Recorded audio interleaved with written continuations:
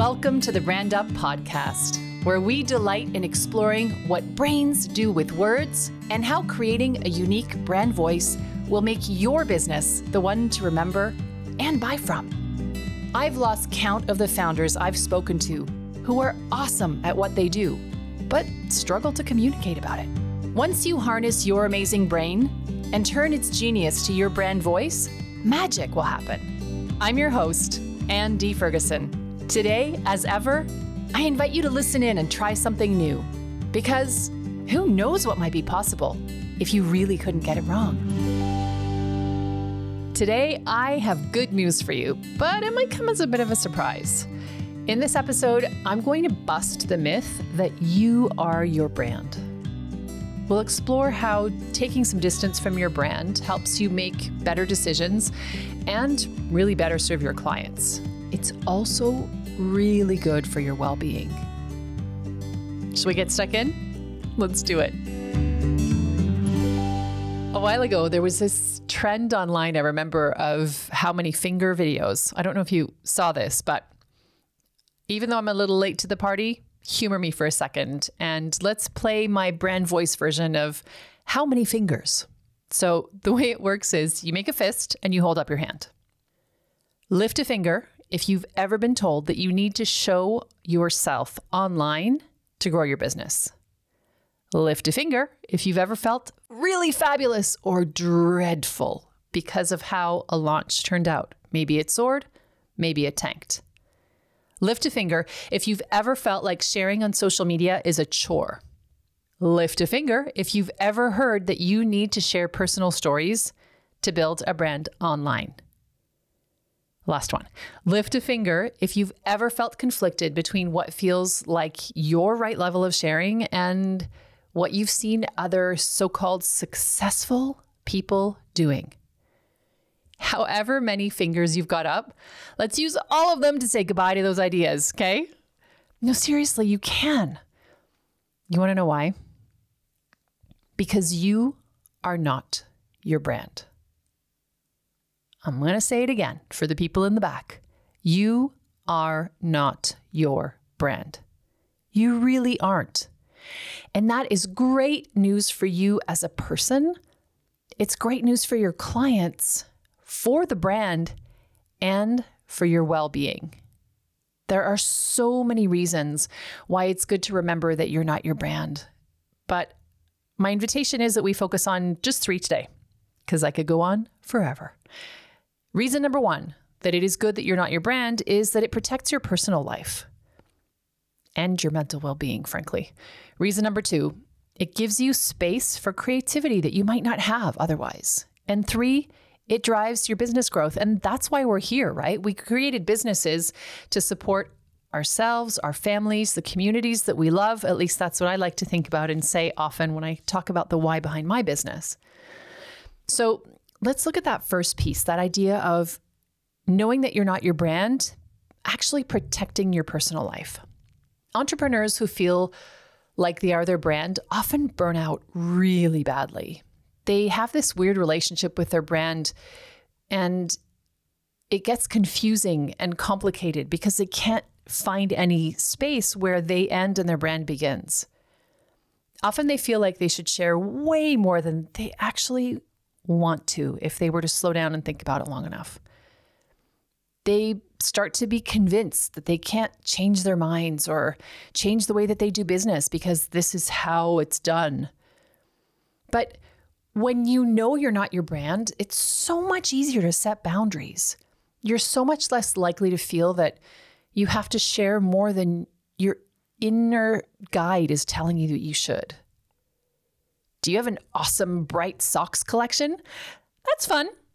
And also probably not relevant to your brand. You don't have to tell us about it. You're here because we've established that I'm going to be talking about brand voice and how to help you create your unique flavors so that your brand will get noticed, right? That's the basis of this relationship. It's our tacit understanding.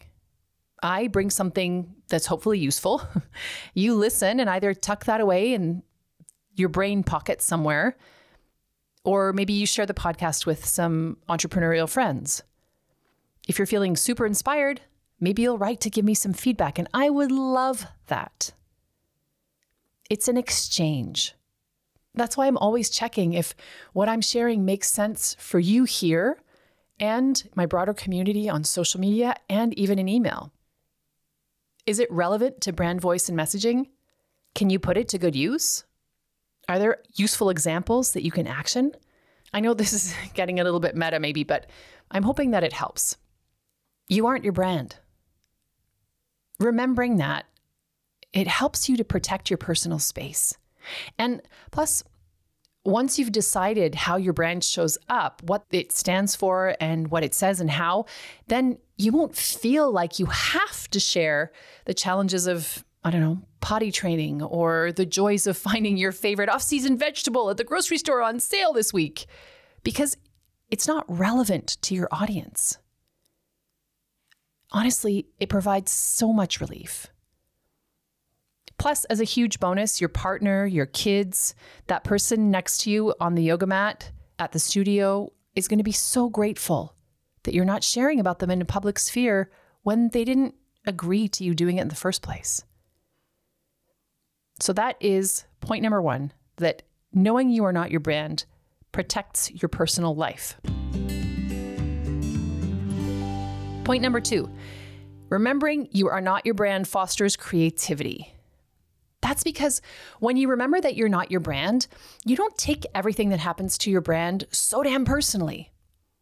And that means that things feel less heavy and less weighted, and it gives you freedom to play. You founded your business. It was born out of your great ideas, and it's your energy, your vision, and your drive that got it out into the world. You lead your team. The business begins with you. That's awesome. What's also awesome is that it exists outside of you. Have you ever heard of Khalil Gibran's poem called On Children? I quote it really often to my clients. Here's a little snippet. Your children are not your children. They are the sons and daughters of life's longing for itself. They come through you, but not from you. And though they are with you, yet they belong not to you. It's the same with your brand. Your brand is of you, but it is not you. It has come through you, but it isn't you. That means that whatever happens to your brand, you can always try something new and evolve it. And to so many of my clients, that takes some of the heaviness, some of the portentousness out of their work. It is so hard to be creative when you're feeling stressed, when you're feeling the weight of being your brand. Like the brand's value and, in a way, your actual worth, it hangs in the balance of everything that you do. You've got to get it right.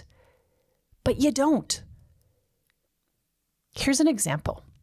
My grandmother, Kathleen, used to make the most amazing pies. She'd use Crisco and all the things that were being used in the 70s and 80s, but they were so good. Let's say that Grandma had opened a shop called Kay's Pies. Clients would have gone to her shop and they would have bought her pies. They really, really would have bought her pies.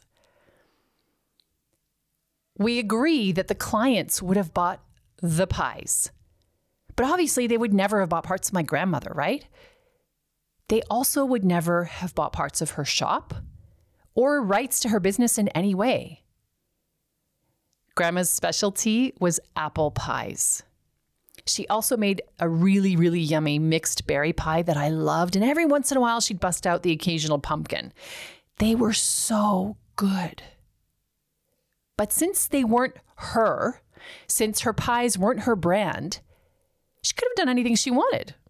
She could have tried to make, pineapple pie. Is that even a thing? I don't know. Or crusts with pine nuts or who knows what else. But it would have only been possible if she had remembered that she wasn't her brand and her reputation as a person didn't depend on the success or failure of a pine nut crust pineapple pie or anything else she would have tried.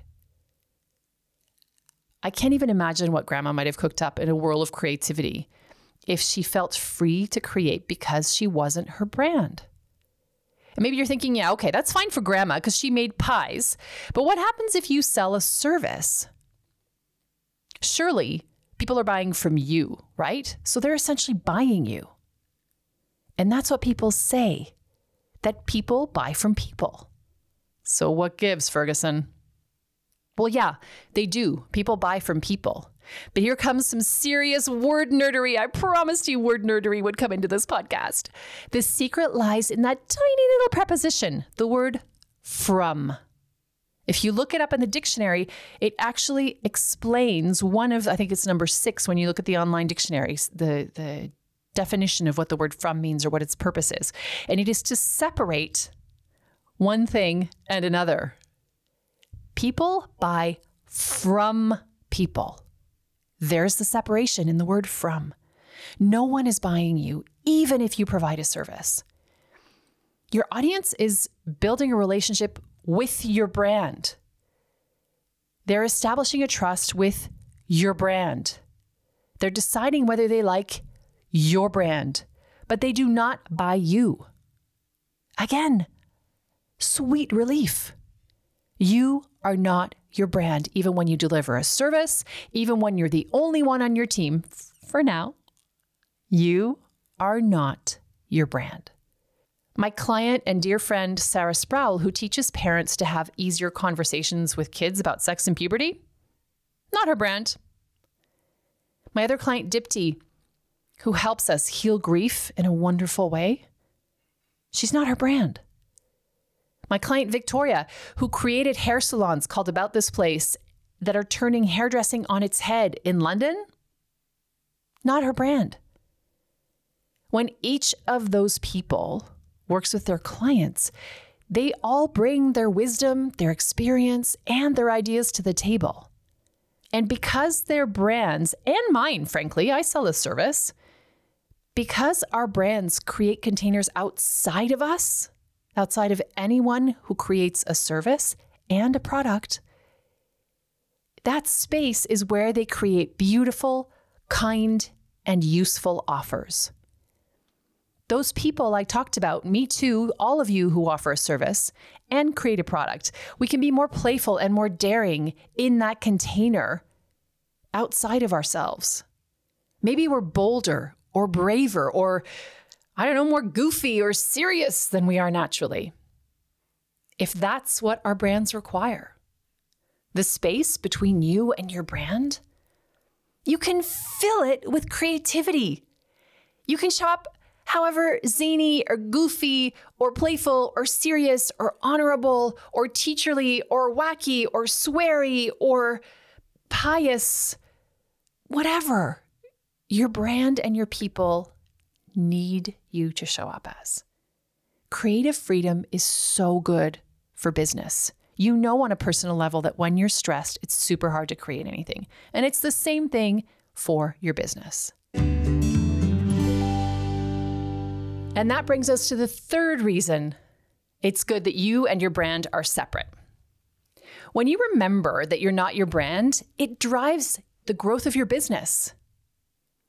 And that happens because your brand can stretch and explore places that maybe you feel like you can't as a person, in your family, in your relationships, in your friendships, within the school community if you have kids. I mentioned my client Sarah earlier. So she's a sex educator in Ireland, and she helps adults have connected and healthy conversations with the kids that they look after. And they have conversations that are hard around puberty and sex and bodies. Sarah's so good at those conversations, and she helps the people she works with to get better at having conversations that so many of us find are so incredibly hard. But figuring out how to do that, how to talk about her work in ways that set her brand apart and felt aligned to the values that she had chosen and carefully identified for her brand, that was a little harder. We've been working together for about 18 months now. Yeah, 18 months. And Sarah's business is growing steadily. She knows she's not her brand. And knowing that, honestly, I've watched it happen. It's created the space that I talked about earlier. Last year, she tried heaps of new things in her business. And when things got a little wobbly and she felt a little nervous, she reminded herself that the outcome wasn't a value judgment on her as a business owner, on her as a person, on her as a parent, on her as a professional. And she tried a whole bunch of different ways of launching her course, the Evolve School. And she's now found the one that works for her. Turns out she doesn't actually launch the way that we were taught because we were in a program. She doesn't launch the way that we were taught to launch, the way the experts say that she should. But she launches the way that works for her and for her audience. And she only found out the way that worked for her and her audience because she had the space to be creative, remember we were saying earlier, and to take chances. And the results of that have helped her business grow. Sarah takes what she learns from her people. She takes what she learns from experts and she makes that her own in that creative space I was talking about in item number 2, why it's good to not be your brand, because it allows for creativity. She can do that because she knows her brand and its identity inside out, backwards, and 6 ways from Sunday. She has so many more parents in each of her launches than she did even a year ago. Her Instagram account is steadily growing to that 10,000 follower count, and the people that follow her are so active. She can show up consistently for her business because she knows what the brief is. She doesn't have to decide fresh every time. She's the person who creates her courses and memberships. Sarah's the voice of the Sitting in a Car podcast, which I highly recommend that you listen to. They're like 7 minutes long, most of them, and they're so good. Sarah's the one teaching the material, right, to the community that she serves, but she isn't her brand. It's been really cool to see her step forward as the spokesperson for her brand. Just like the CEOs and CFOs that I used to train back in my PR agency days, Sarah is interviewed regularly in the media in Ireland about sex and conversations with kids and other hot topics of the moment. She has her messages down and she always delivers them with her brand voice in mind. She is really consistent and her brand is getting known. That means that she's invited to speak on podcasts. She's invited to radio interviews. She's regularly popping up and saying, hey, I was featured in whatever the big Irish media is. I don't know them, so I can't say the names, but it's really regular. Like every few weeks, there seems to be another feature of an interview that she's done on a podcast or a news article in some way, shape, or form. That's because she's consistently showing up, meeting the brief that she set for herself in her brand that she represents. It's part of her role is to be the spokeswoman of her brand. She knows she is in her brand. She knows that she has that role to be the spokesperson, to be the hype person, to be the representative, and to be the engine behind her brand. And I'll say that because I know Sarah personally, there's a really interesting and beautiful contrast happening. Some of the things that Sarah is able to do for her business might really feel challenging for her to do in her personal life, maybe as a mom or as a partner or as a friend. But because Sarah knows that she's not her brand and she's here to serve her audience and she's decided how her brand shows up, she does those things more easily in her business than she might do in her private life. And I checked with her that it was okay for me to say this. And she said, you know what? Yeah, actually, as you're describing me, that feels true. It's beautiful to behold because it's really good for Sarah's audience and by extension for her business. It can be the same for you. Remember, you really aren't your brand. When you keep that in mind, it's a great thing because 1, it protects your personal life. 2, it gives you that space to be creative and try new things. And 3, it really will drive your business growth. Play with the idea for a little while that you're not your brand. And if you can, look for those little glimmers of space between you and your brand. That's where creativity and business growth will blossom. And if you're struggling, I wrote a little ditty for you a la Dr. Seuss. Your brand is not you. That is truer than true.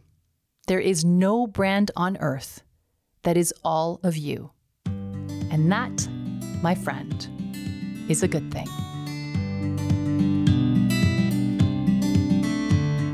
Thank you for listening to today's episode of the Brand Up Podcast, your hub for all things brain, voice, and brand.